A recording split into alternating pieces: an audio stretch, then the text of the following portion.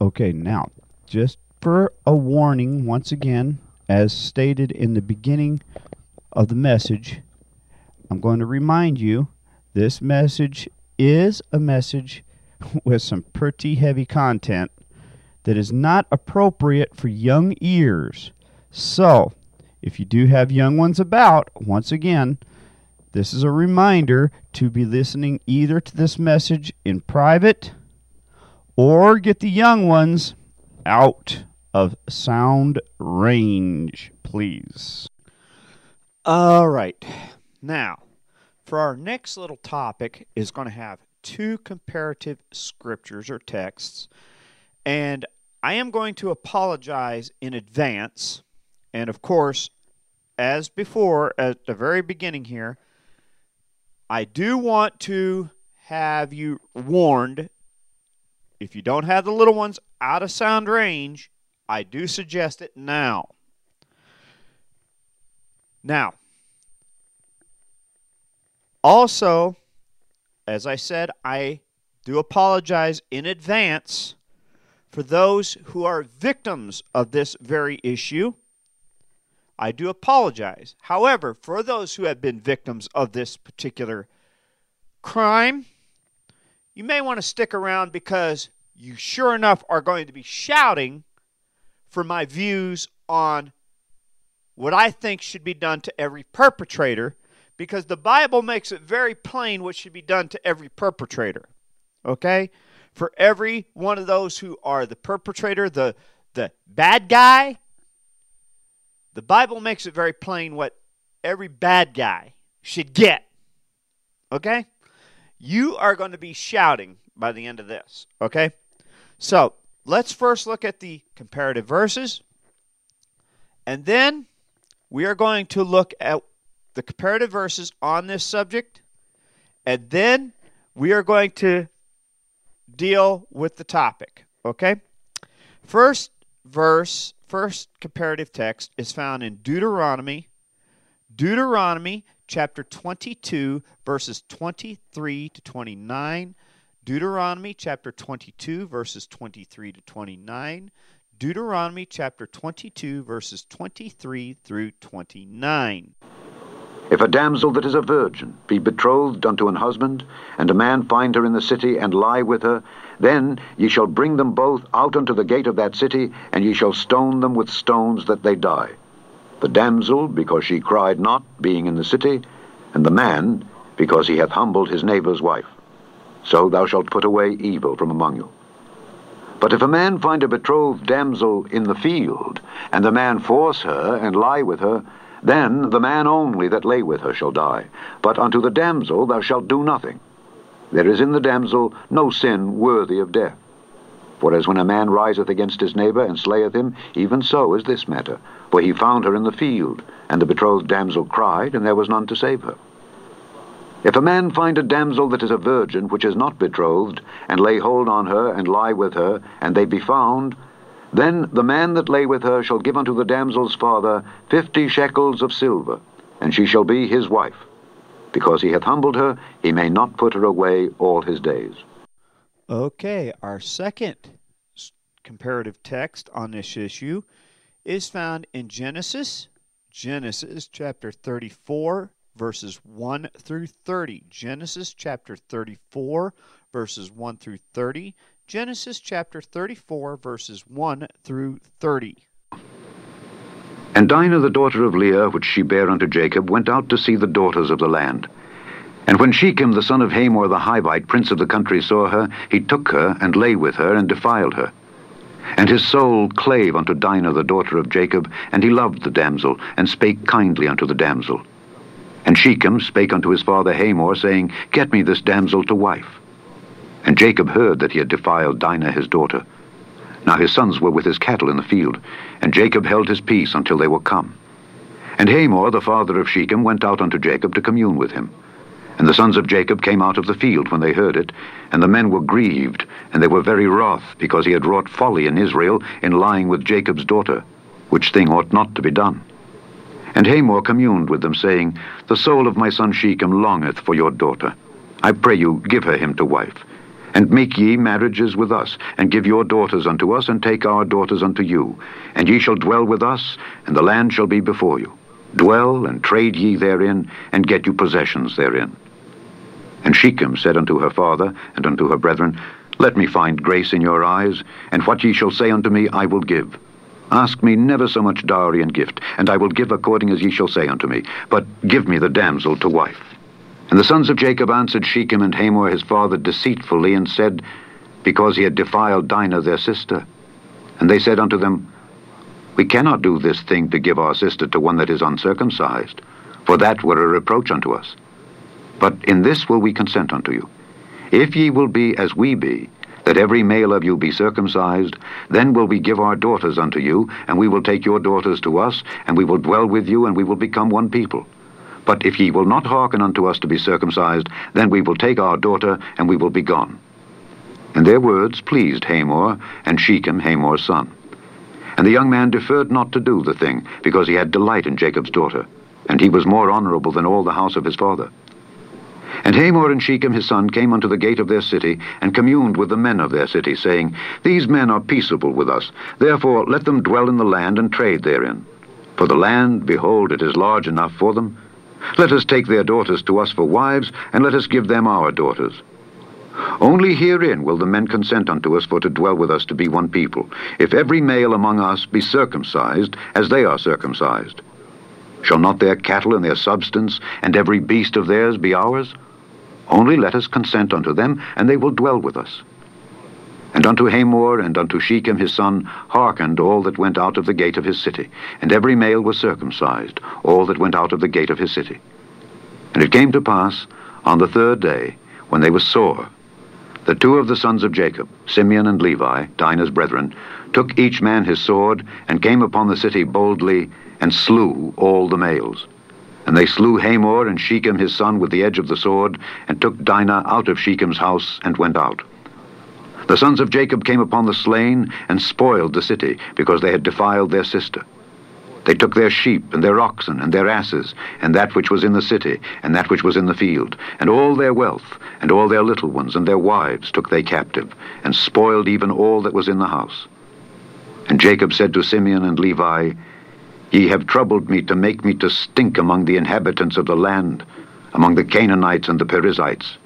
And I, being few in number, they shall gather themselves together against me and slay me, and I shall be destroyed, I and my house. Okay.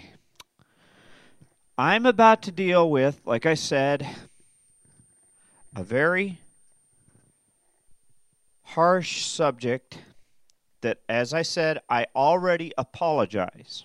I do apologize in advance for those who have been victims of this very tragic issue. The issue of rape.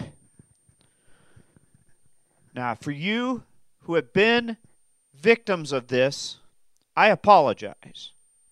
But yet at the same time, for you who have been victims of this, you're going to like my views on this. And that is this.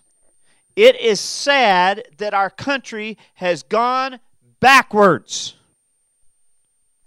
And that our laws have gone backwards and literally slapped the hands of the perpetrator, the creeps who are doing this.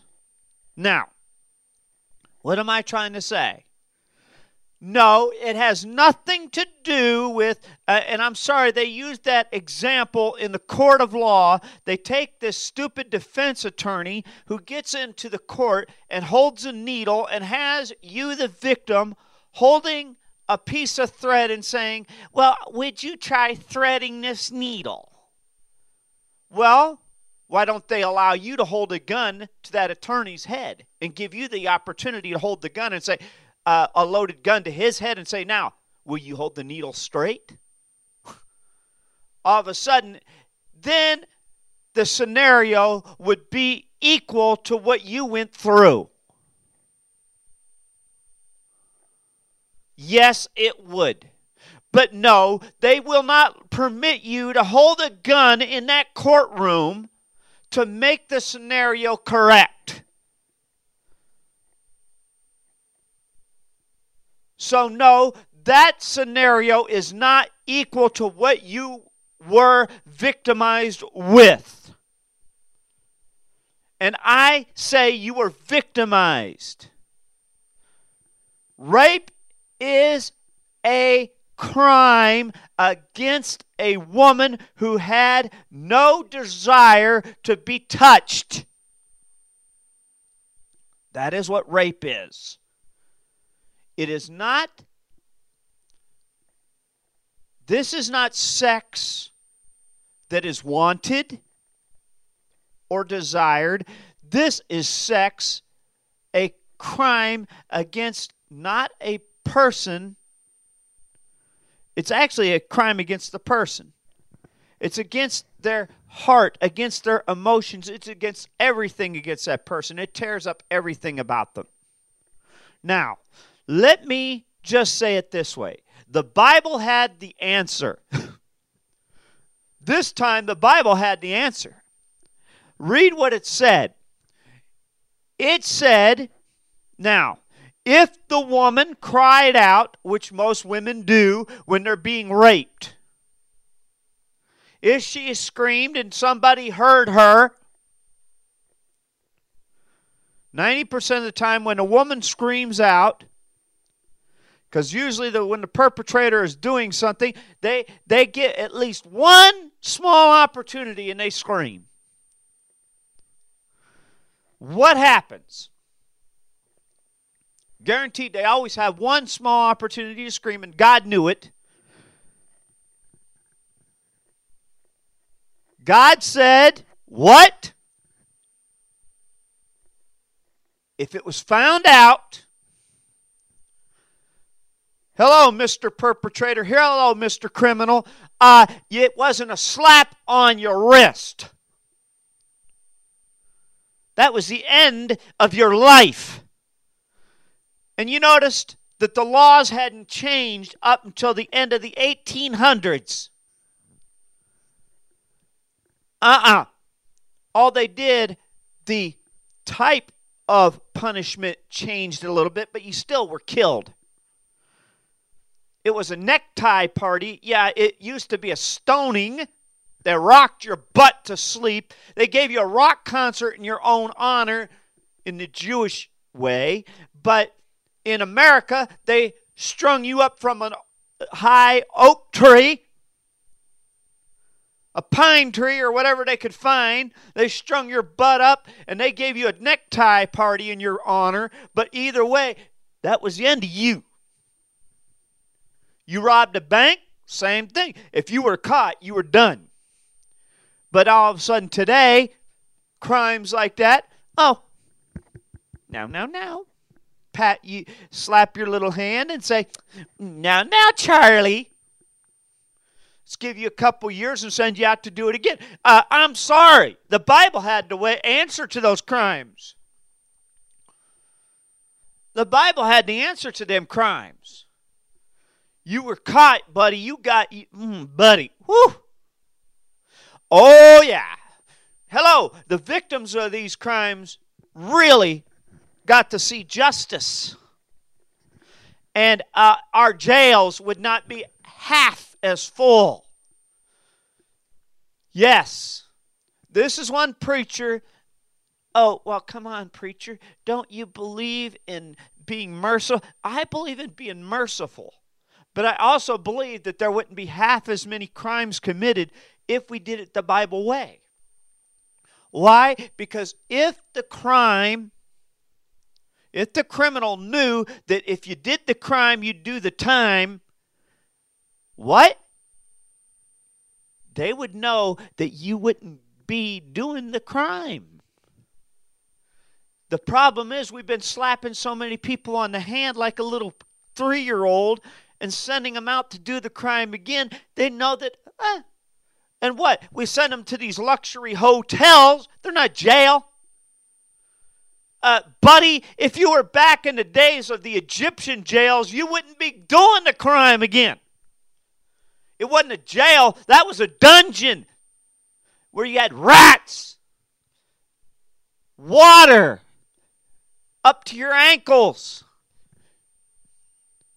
Okay? It was musty, damp, and all that. It wasn't no pleasure 3-star hotel with 3 meals a day. Buddy, that was hardcore time. But no, you got your luxury hotel now. Buddy, you got your lucky stars. You got your 3-star hotel now. Even those that got the chain gangs in some of these states now that still have the chain gangs, like down in Texas and a few places. Buddy, you got luxury compared to what they used to have back in that day. You got to thank God you do. You got a 3-star hotel even there compared to what they did in the Bible. You do. You got a 3-star hotel even there compared to what the Bible and some of those jails were. So don't complain. You did the crime. You raped somebody. You were dead. You knew that if you were going to do something like that, you better make it worth the crime because you were dead. So the Bible made it plain. The Bible made it plain that if you killed a woman, you were dead. It was that simple. And then in the book of Genesis, here's the sad part. There's this guy. He fell in love with Jacob's daughter, Dinah. He rapes her, as the story is told. And instead of killing her, or killing her husband at first, Jacob tries to give forgiveness. Allows him to marry her. Marry her. Now, I can imagine what that woman went through. Having to live with her rapist. Now, I'm sorry. I would never expect a woman to live with her rapist. Because she'd end up having to live with those memories the rest of her life. Now, I'm sorry to say, I have to agree with the brothers, even though their method of deceit and using the law, the Jewish law, that the way they used it to deceive the husband, in this case, what would be Dinah's husband, into trickery to kill him, was wrong. But the fact was, they should have just strung his butt up in the first place. Excuse my French, but that's what they should have done. But the fact was, they did still get justice. Amen. They got justice. But the fact is, I'm sorry, but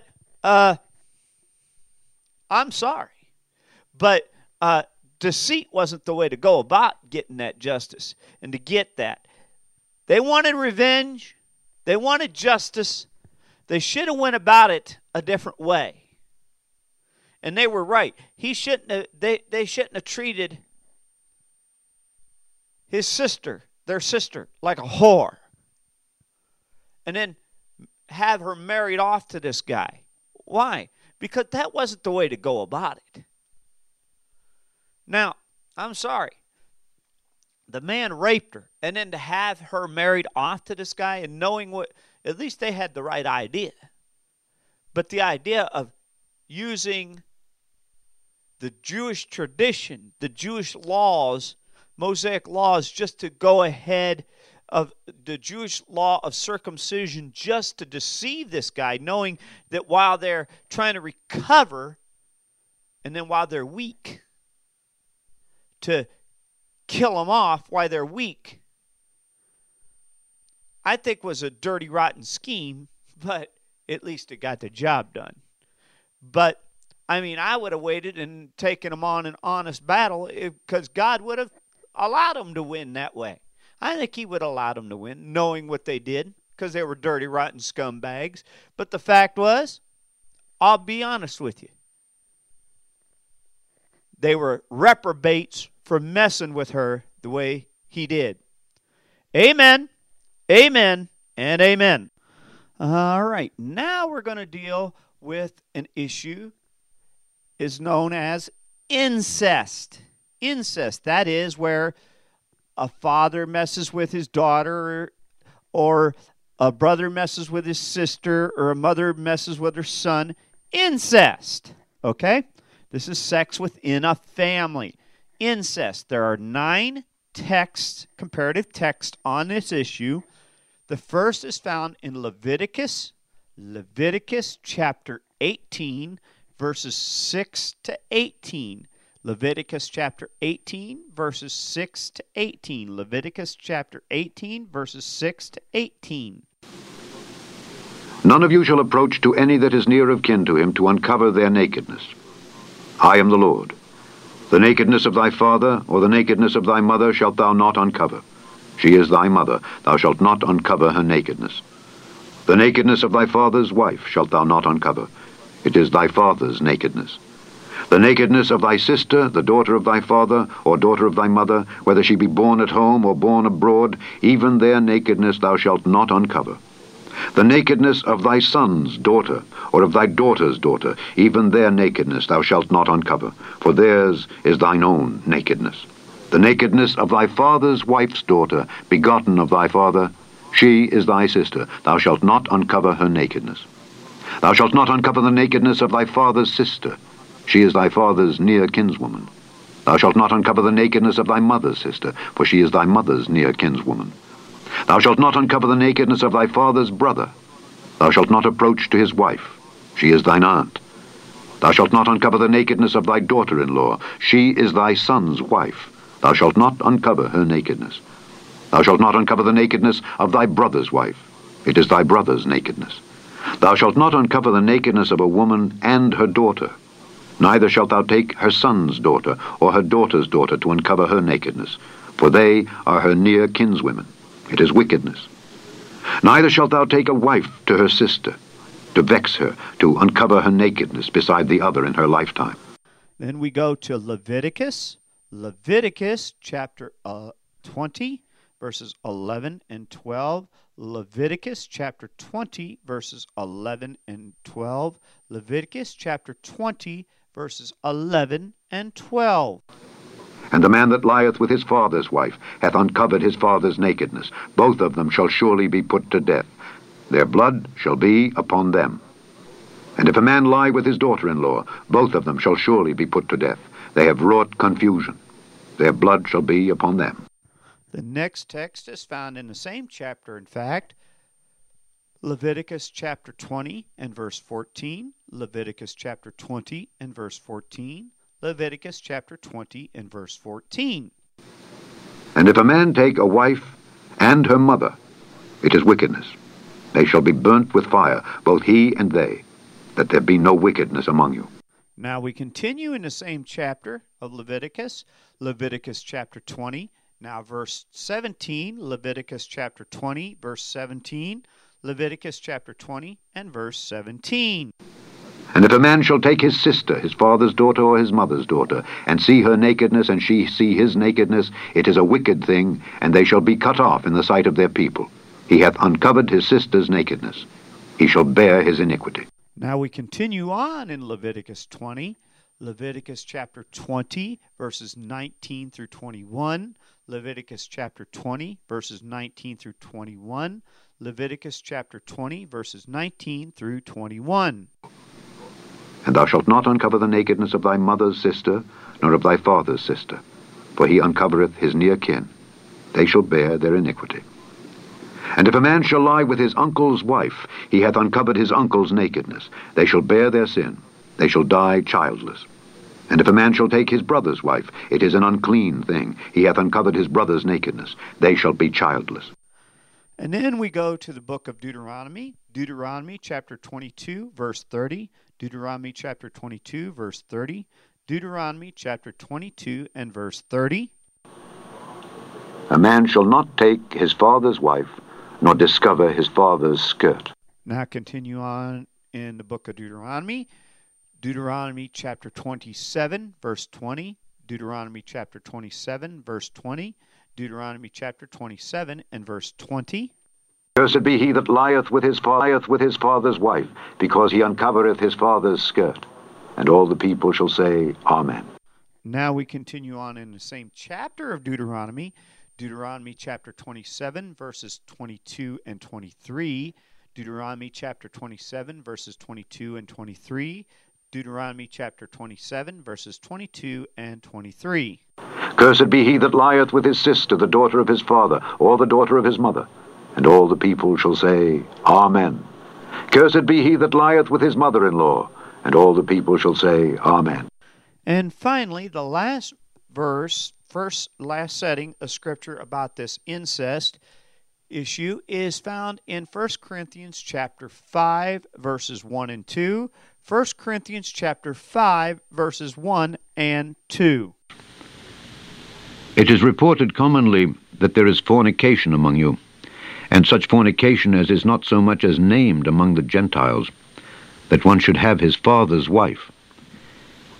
And ye are puffed up, and have not rather mourned that he that hath done this deed might be taken away from among you. Okay, so what is incest? Well, it is basically, these texts are talking about somebody who messes with somebody else in their family, their very close family. Brothers, sisters, mothers, daughters, sons, fathers, that kind of thing. Uncles, aunts in the family, very close blood relatives. And no, Dr. Broadbottom and the students at Baylor University worshiping Baal, these verses are not talking about mixed bathing, where somebody gets in a bathing suit, goes out in the lake, a guy in his bathing trunks, and a woman in a bathing suit, no matter how much she's wearing, and gets in a bathing suit, and they're in a swimming pool or whatever. Even if they are close relatives, has nothing to do with, as they call it, mixed bathing. Has nothing to do with swimming. Read your Bible. It says that they got together and had sex.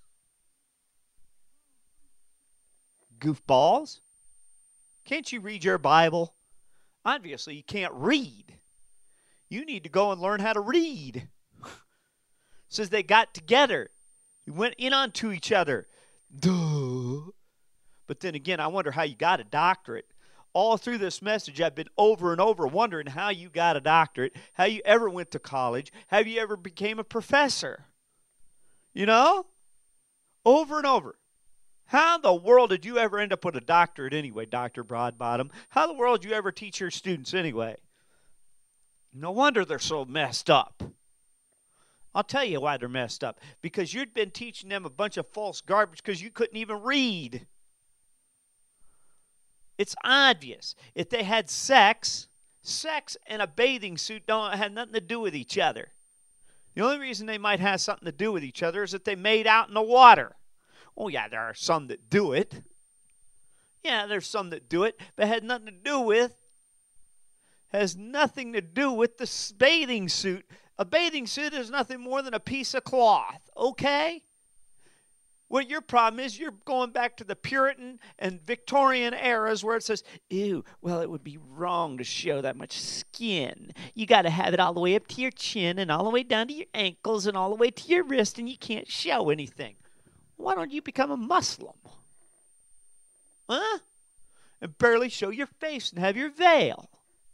Knowing you probably have a hidden bomb underneath you so you can blow up people too. Duh. Amen. Amen. And amen.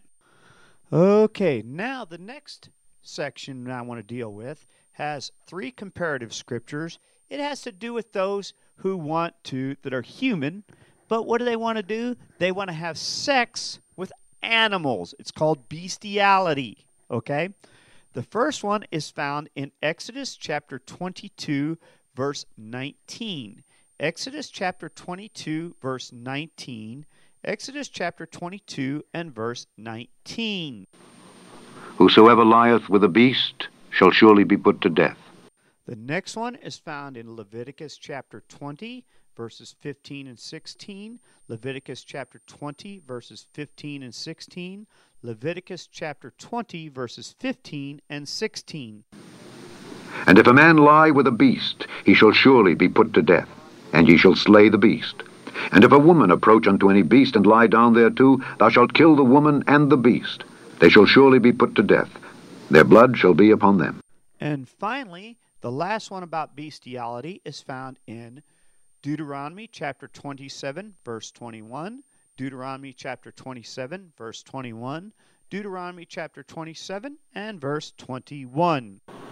Cursed be he that lieth with any manner of beast. And all the people shall say, Amen. Ooh, Lord. You catch it? This thing about having sex with animals? See, people think that's a new thing. That's not new. Homosexuality and lesbianism is not new. Sex with animals is not new. That's older than the hills, man. Even God knew about it. It's right there in the Mosaic Law. He said if a man lies down with a beast, an animal, you kill the man and the animal. If a woman lies down with an animal, that means have sex with it, you kill the woman and the animal.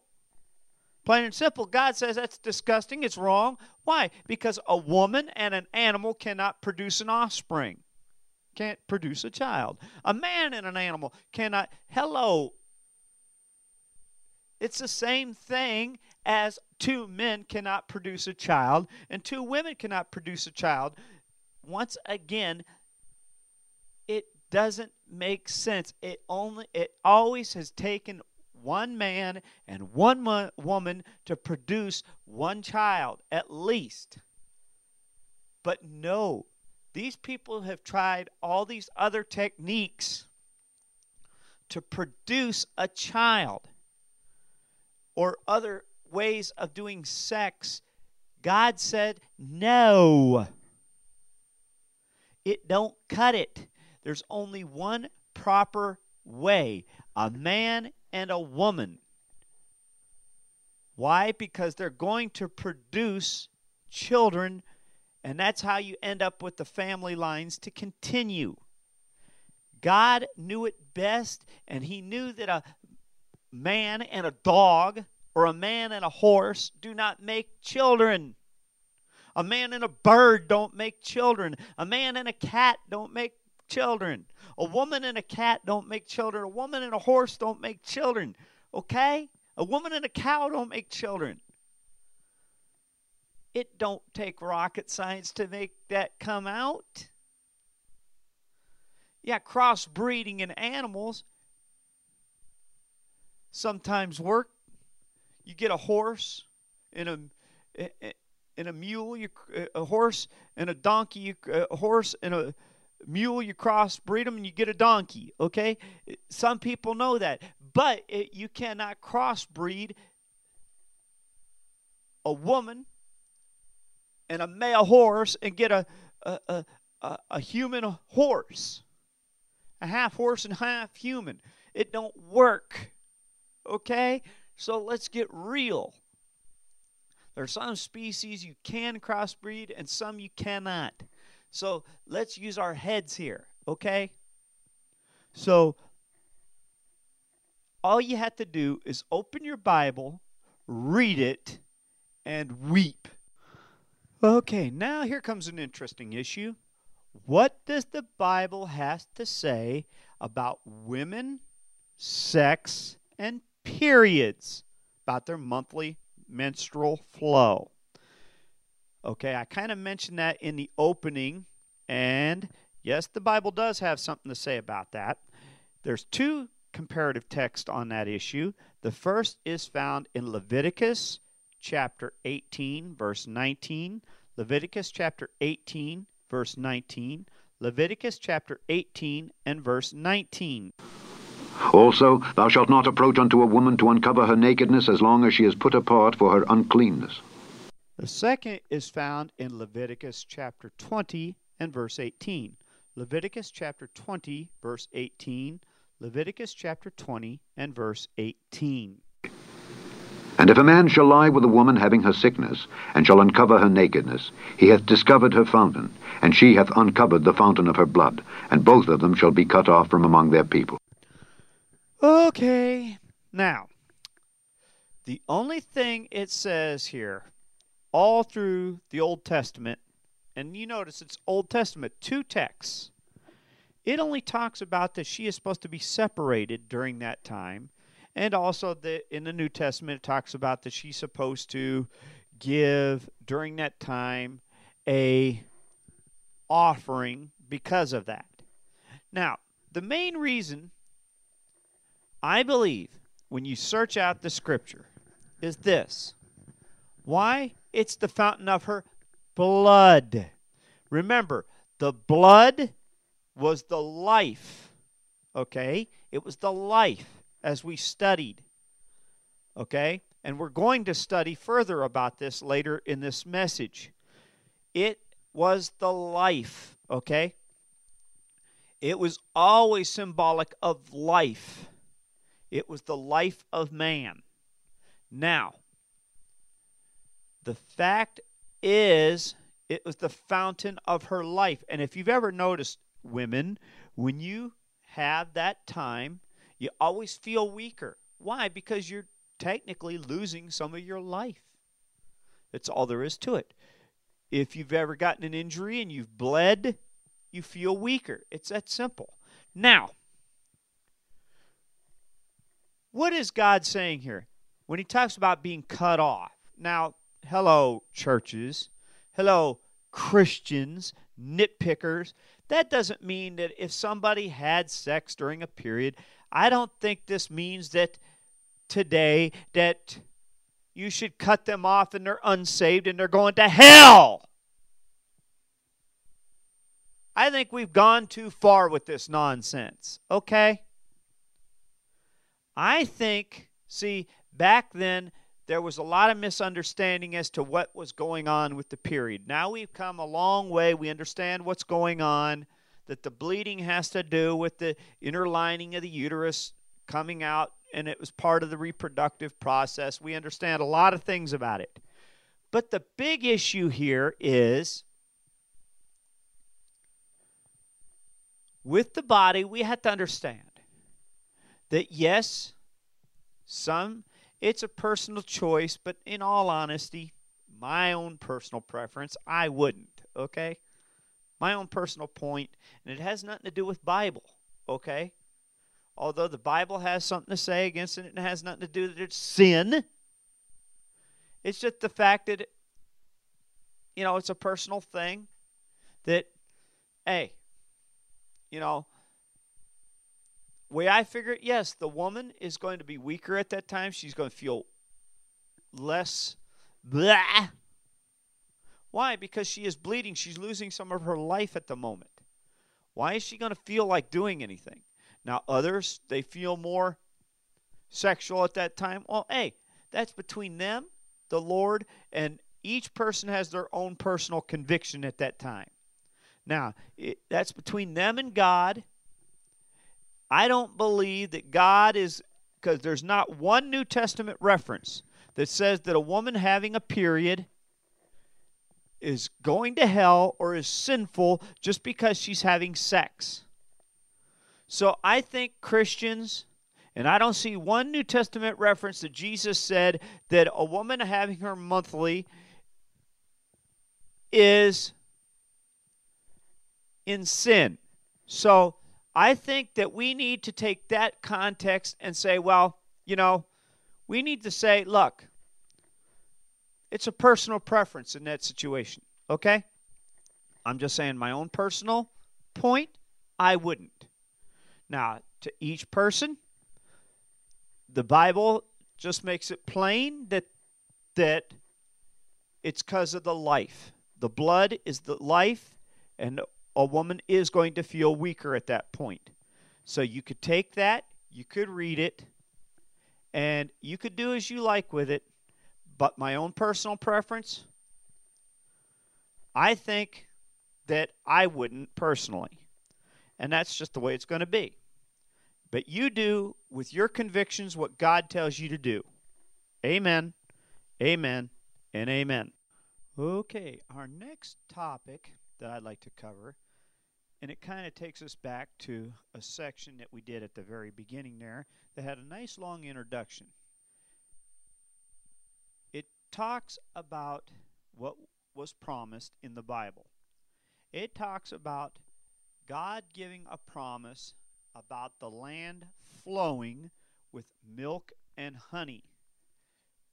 Now this has 19 comparative verses. Let's first look at them, and then we're going to talk about it. The first one is found in Exodus chapter 3, verse 8, Exodus chapter 3, verse 8, Exodus chapter 3, and verse 8. And I am come down to deliver them out of the hand of the Egyptians, and to bring them up out of that land unto a good land, and a large, unto a land flowing with milk and honey, unto the place of the Canaanites, and the Hittites, and the Amorites, and the Perizzites, and the Hivites, and the Jebusites. Our next text is found in the same book, same chapter, Exodus chapter 3 and verse 17. Exodus chapter 3 and verse 17. Exodus chapter 3 and verse 17. And I have said, I will bring you up out of the affliction of Egypt unto the land of the Canaanites, and the Hittites, and the Amorites, and the Perizzites, and the Hivites, and the Jebusites, unto a land flowing with milk and honey. Now continue on in Exodus.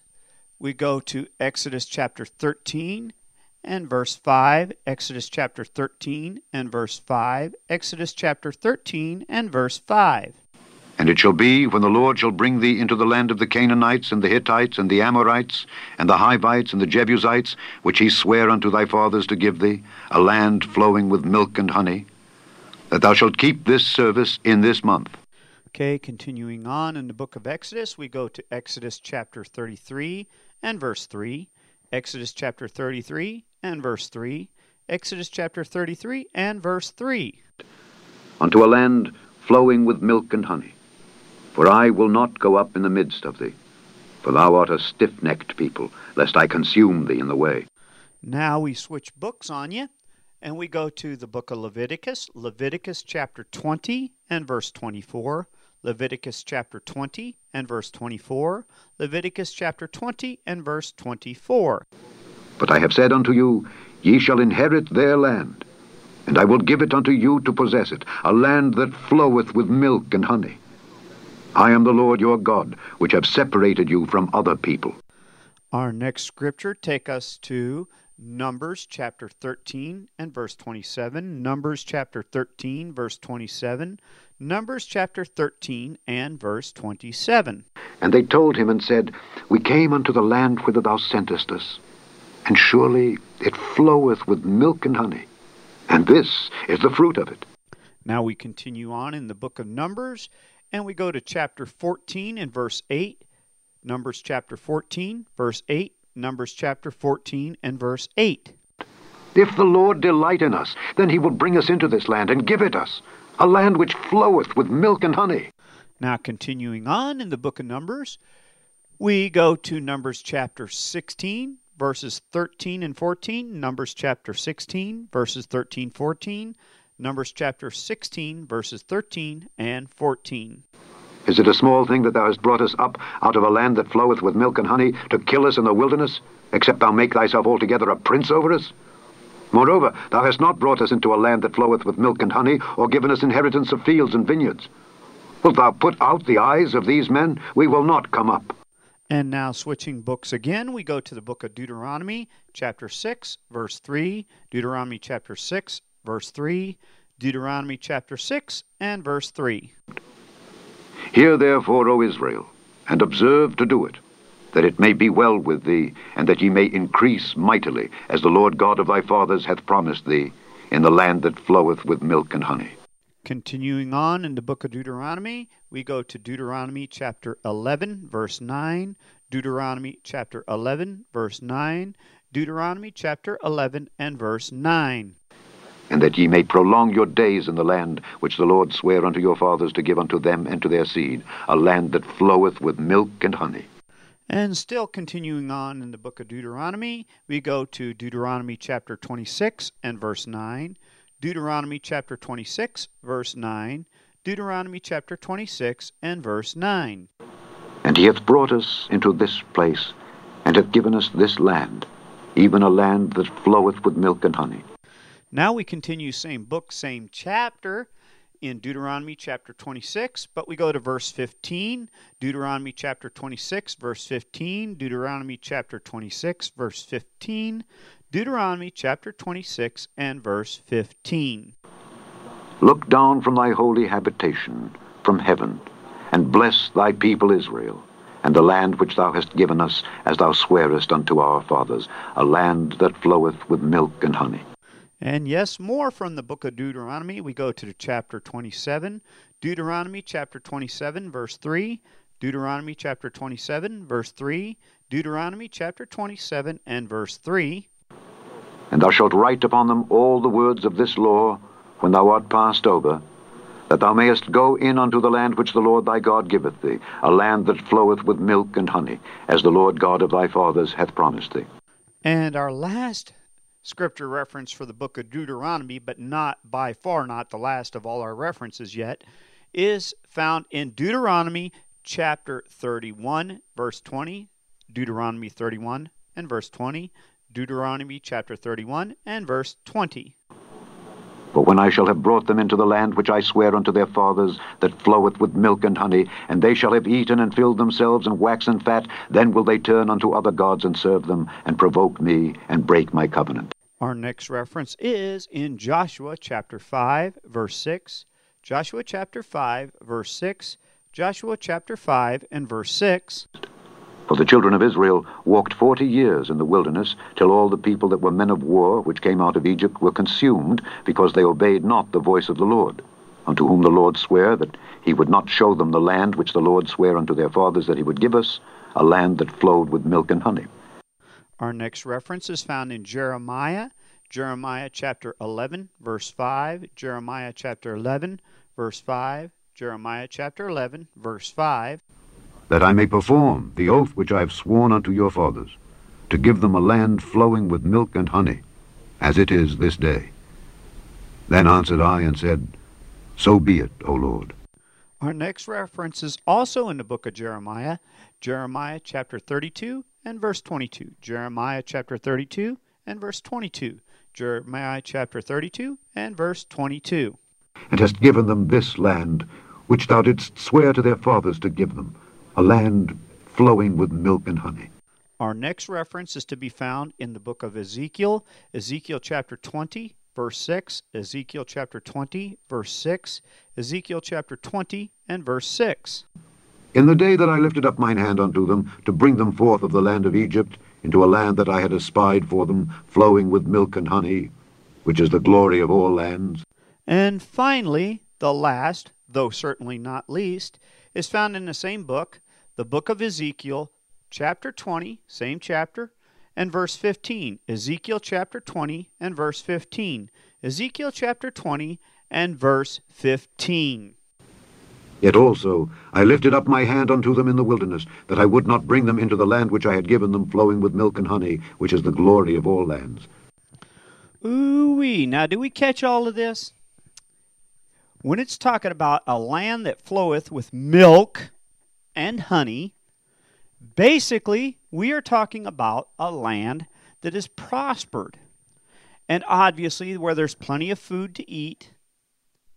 And obviously, when you got plenty to eat, you're healthy. And when you're healthy, see, you not only are you healthy and your cattle are healthy, etc. Now think about it. See, this isn't just plenty of milk in your cattle, in your cows. Think about it. Not only is there plenty of milk in your cows, but if your wife has got plenty of milk, she's going to have plenty of milk in her breasts. In her breasts, obviously, for her baby too, okay? But as we're going to see later, there's another importance to that milk in the breasts. So I just want you to hold on to your seat for that point, because God had a reason for mentioning a land that floweth with milk and honey. Now, there had to be a very important reason for him mentioning a land that floweth with milk and honey, meaning there would be plenty of food there, that there would be plenty there. He had a reason for telling his people that. I don't think he had 19 references in his word over something like this just to be talking out of the corner of his hat, out of the top of his hat, or just to be blabbing. God don't do things like that. He has good reason. So let's find out what he really had to say. Amen, amen, and amen. All right, now I want us to notice something about one of the most unique offerings that God told his people that was supposed to be given to the priests. Of all the offerings that the priests were allowed as the tithe, what was the tithe offering that they were supposed to only have? What was it? The tenth or the tithe, what were they supposed to have? Of all the offerings, there was only a certain portion. It was called the heave offering. And what was that heave offering? Well, there are 8 comparative texts that tell us what that heave offering was supposed to be. Let's see what they are. The first of those 8 texts is found in Exodus chapter 29, verses 26 and 27. Exodus chapter 29, verses 26, 27. Exodus chapter 29, verses 26 and 27. And thou shalt take the breast of the ram of Aaron's consecration, and wave it for a wave offering before the Lord, and it shall be thy part. And thou shalt sanctify the breast of the wave offering, and the shoulder of the heave offering, which is waved, and which is heaved up of the ram of the consecration, even of that which is for Aaron, and of that which is for his sons. The next of the 8 comparative, the second of the 8 comparative, is found in Leviticus chapter 7, verses 30 and 31, Leviticus chapter 7, verses 30 and 31, Leviticus chapter 7, verses 30 and 31.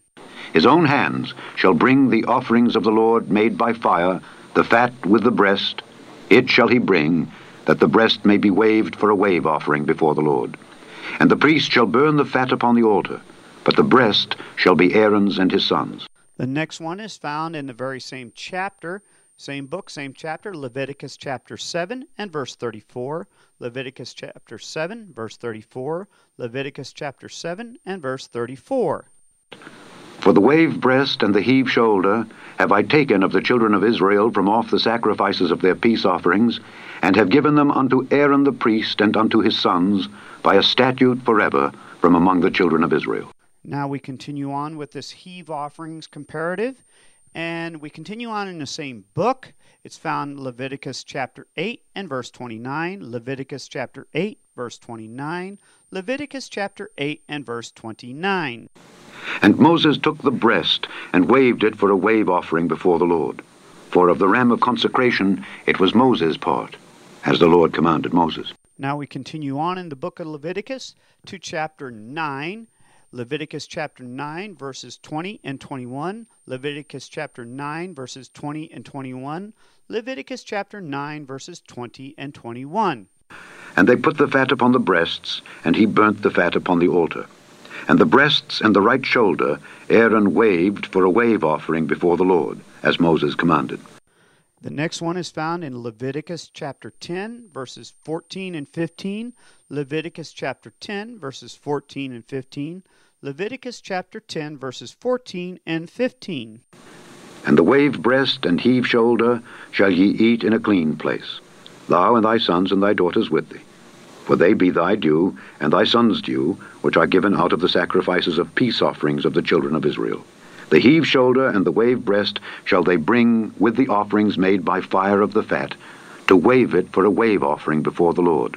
And it shall be thine, and thy sons with thee, by a statute forever, as the Lord hath commanded. The next one, we switch books to Numbers chapter 6, verse 20, Numbers chapter 6, verse 20, Numbers chapter 6, and verse 20. And the priest shall wave them for a wave offering before the Lord. This is holy for the priest, with the wave breast and heave shoulder. And after that, the Nazirite may drink wine. And finally, the last comparative for this thing about the heave offering is, last text on it, is Numbers chapter 18 and verse 18. Numbers chapter 18, verse 18. Numbers chapter 18 and verse 18. And the flesh of them shall be thine, as the wave breast and as the right shoulder are thine. Ooh, well, now isn't this interesting? What is the heave offering? The heave offering, first of all, heave offering or wave offering, was for two purposes. A, it was to consecrate either a priest or a Nazirite, consecration offering, or B, it was for the peace offerings. And it was the part that the priest was to keep for himself to eat, E-A-T. It was his food. Now, what part was he supposed to take? Notice, of the offering, because it was an animal, a sheep, a goat, whatever. Now, what part was he supposed to take? The head? No. The tongue? No. The eyes? No. The feet? The legs? No.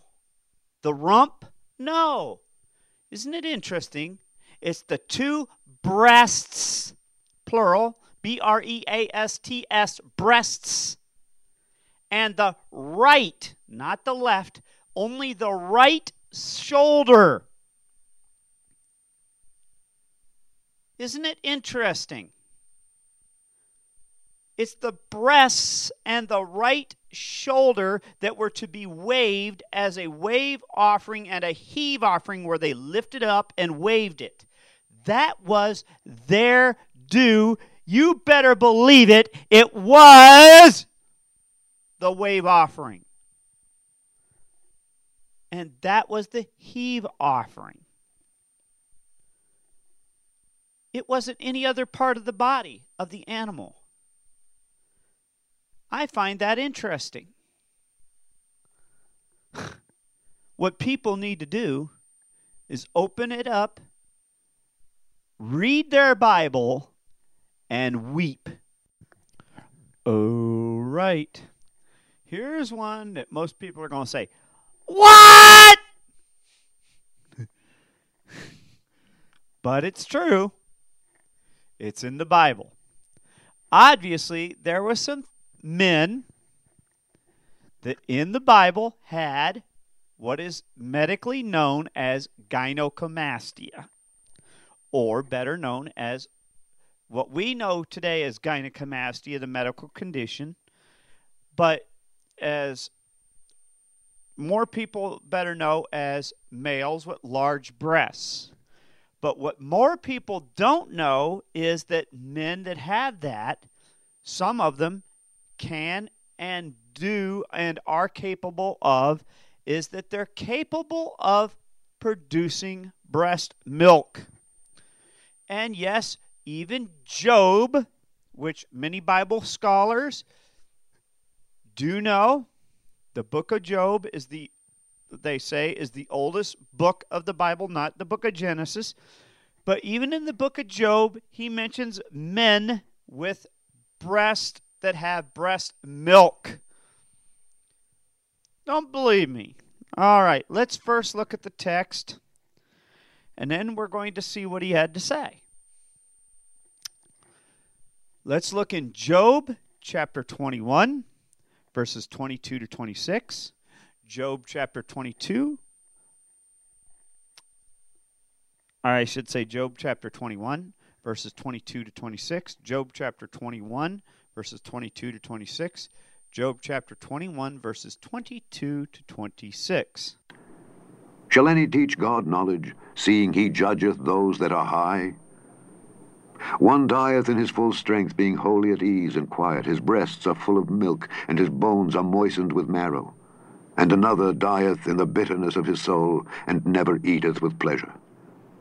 They shall lie down alike in the dust, and the worms shall cover them. Ooh-wee. Did you catch it? Yep. It says here, it gives a comparison of two men that are dying that God is asking Job about, that, when they die, what is the end of them? Well, basically, when they both die, they end up in the dust.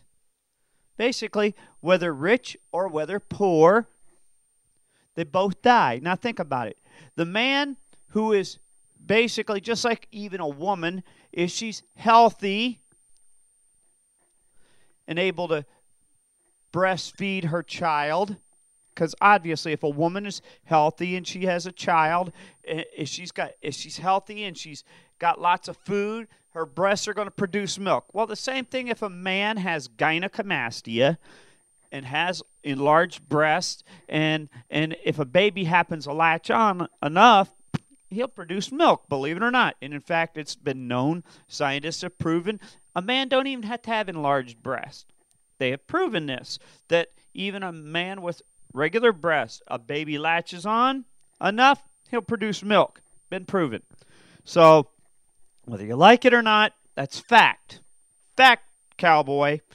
But the fact is, here, Job says that there's a man that has breasts. He's fat. He's been feeding good, eating good. He has milk in his breasts and marrow in his bones. He's basically healthy, fat and hearty. Okay?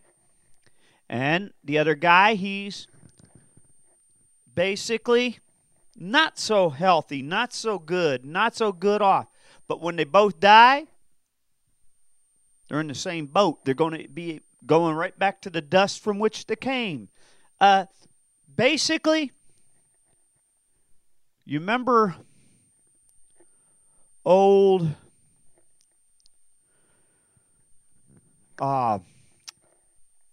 there's this guy who was a famous warrior. He said this, quote, and it was like this. He says to his countrymen, he said, when I die, I want you to bury my hands outside the garment you put me in. Because I want my countrymen to see that I went out like any beggar in the street. I went in empty-handed, and I came out, and I'm going out the same way, empty-handed.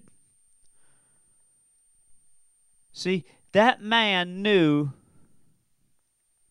that even though he whooped every nation that he came up against, that, look, it didn't mean nothing. Even Hitler, as mean and nasty as he was, guess where he ended up with? Dead. In the same place, he's empty-handed. Now think about it. Even the Egyptian king, King Tut, where did he end up with? Even though they buried him with all that stuff, who got it? It sure wasn't him. They put it in that pyramid with him. Guess what? Grave robbers come and got it. He sure didn't take it with him. In simple terms, I'm just going to say it two ways. You never see a hearse pull a U-Haul. Furthermore, you don't see a hearse with a luggage rack. Amen. Amen. And amen. Okay. So you don't believe me that men had breasts back in the old days, and that some of them may have even produced breast milk, do you? Okay then, Why do you think then that even Moses would have come up with this scripture? Let's take a look at it. Numbers chapter 11, verse 12. Numbers chapter 11, verse 12. Numbers chapter 11 and verse 12. Have I conceived all this people? Have I begotten them? That thou shouldest say unto me, carry them in thy bosom, as a nursing father beareth the sucking child, unto the land which thou swarest unto their fathers? You notice what Moses is saying here? He's getting a little discouraged with the children of Israel, with their stiff neck, hard-headedness, because they've been driving him up the wall.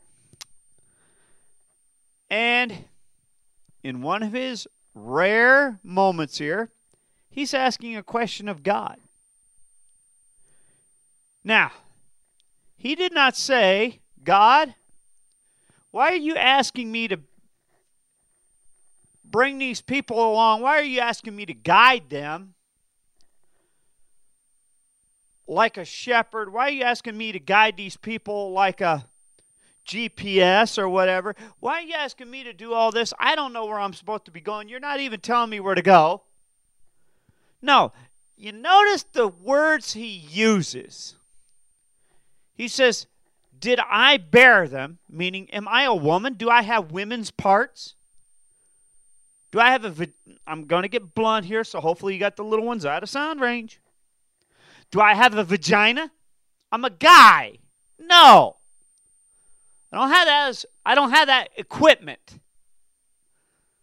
I didn't bear these people. But all of a sudden he gets to the upper anatomy, and all of a sudden he does have that. He says, as a nursing father beareth, means carries in his arms the sucking child. Meaning, I could carry in my arms the sucking child at my breast.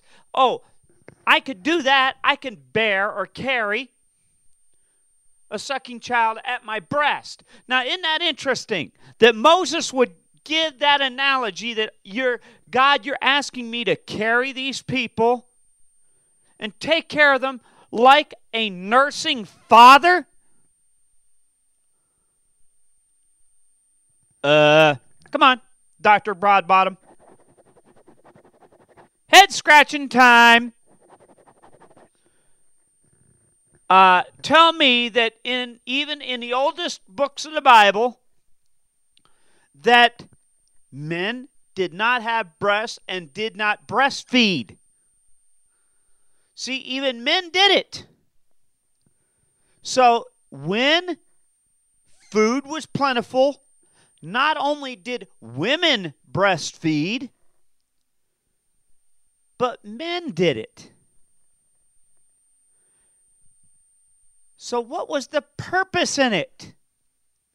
It was not, there had to be a reason for this more than just for children. Now, why in heaven would God have men and women breastfeeding? Did you ever think on that one? As a nursing father beareth the sucking child. Of course, now, obviously, it would be for the children. And think about it. If the father was breastfeeding the children and mama did it too, then it wouldn't be as much on mama. Mama could help out, do what she had to do, and the children would also be, so it would be a shared burden.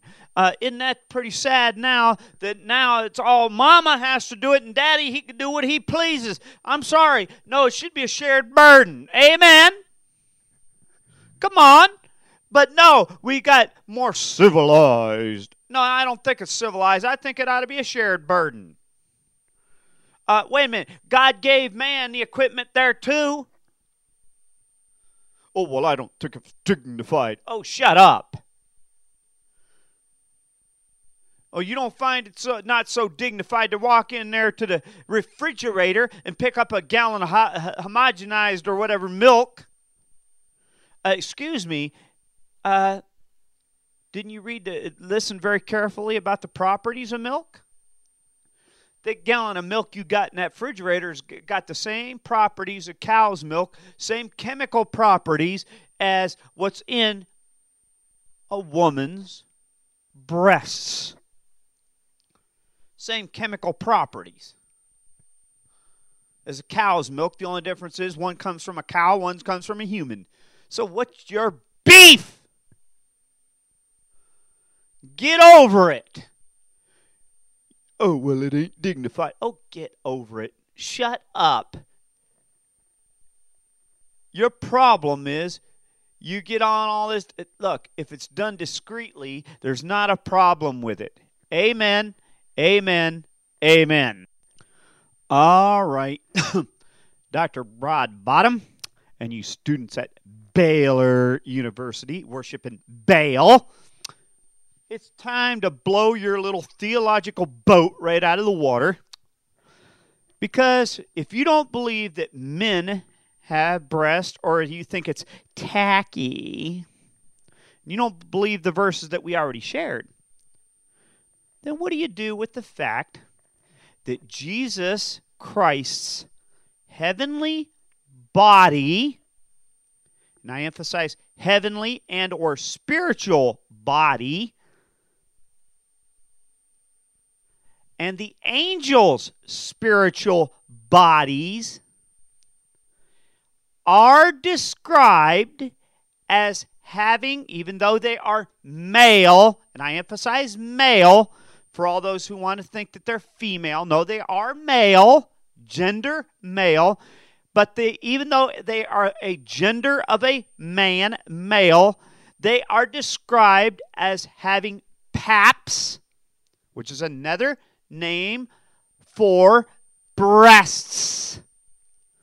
Don't believe me.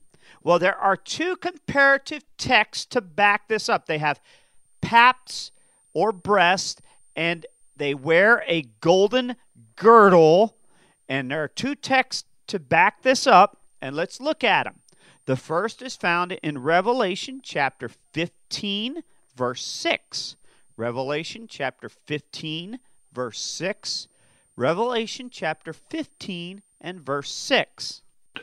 And the 7 angels came out of the temple, having the 7 plagues, clothed in pure and white linen, and having their breasts girded with golden girdles. Okay, the second text about the angels' heavenly bodies and Jesus' heavenly body having paps and or breasts, even though they're men and or males, and they have breasts and wear a golden girdle in their heavenly and or spiritual bodies. The second comparative text about that is found in Revelation chapter 1, verse 13. Revelation chapter 1, verse 13. Revelation chapter 1 and verse 13. And in the midst of the 7 candlesticks, one like unto the Son of Man, clothed with a garment down to the foot, and girt about the paps with a golden girdle. Okay. Now, as you can see, both Jesus' golden girdle, who is the Son of Man, and the angels' golden girdles are both in the same position. And one says breast, one says paps. Now later, we're going to find in another text that these words are synonymous with each other. They mean the same thing. Now, what is my point? What does this have to do with anything? My point is that Jesus has a reason for having breasts. See, Jesus himself has a reason for it. Remember, Jesus would be healthy. Jesus is a wealthy father. And He wants to give good things to His children.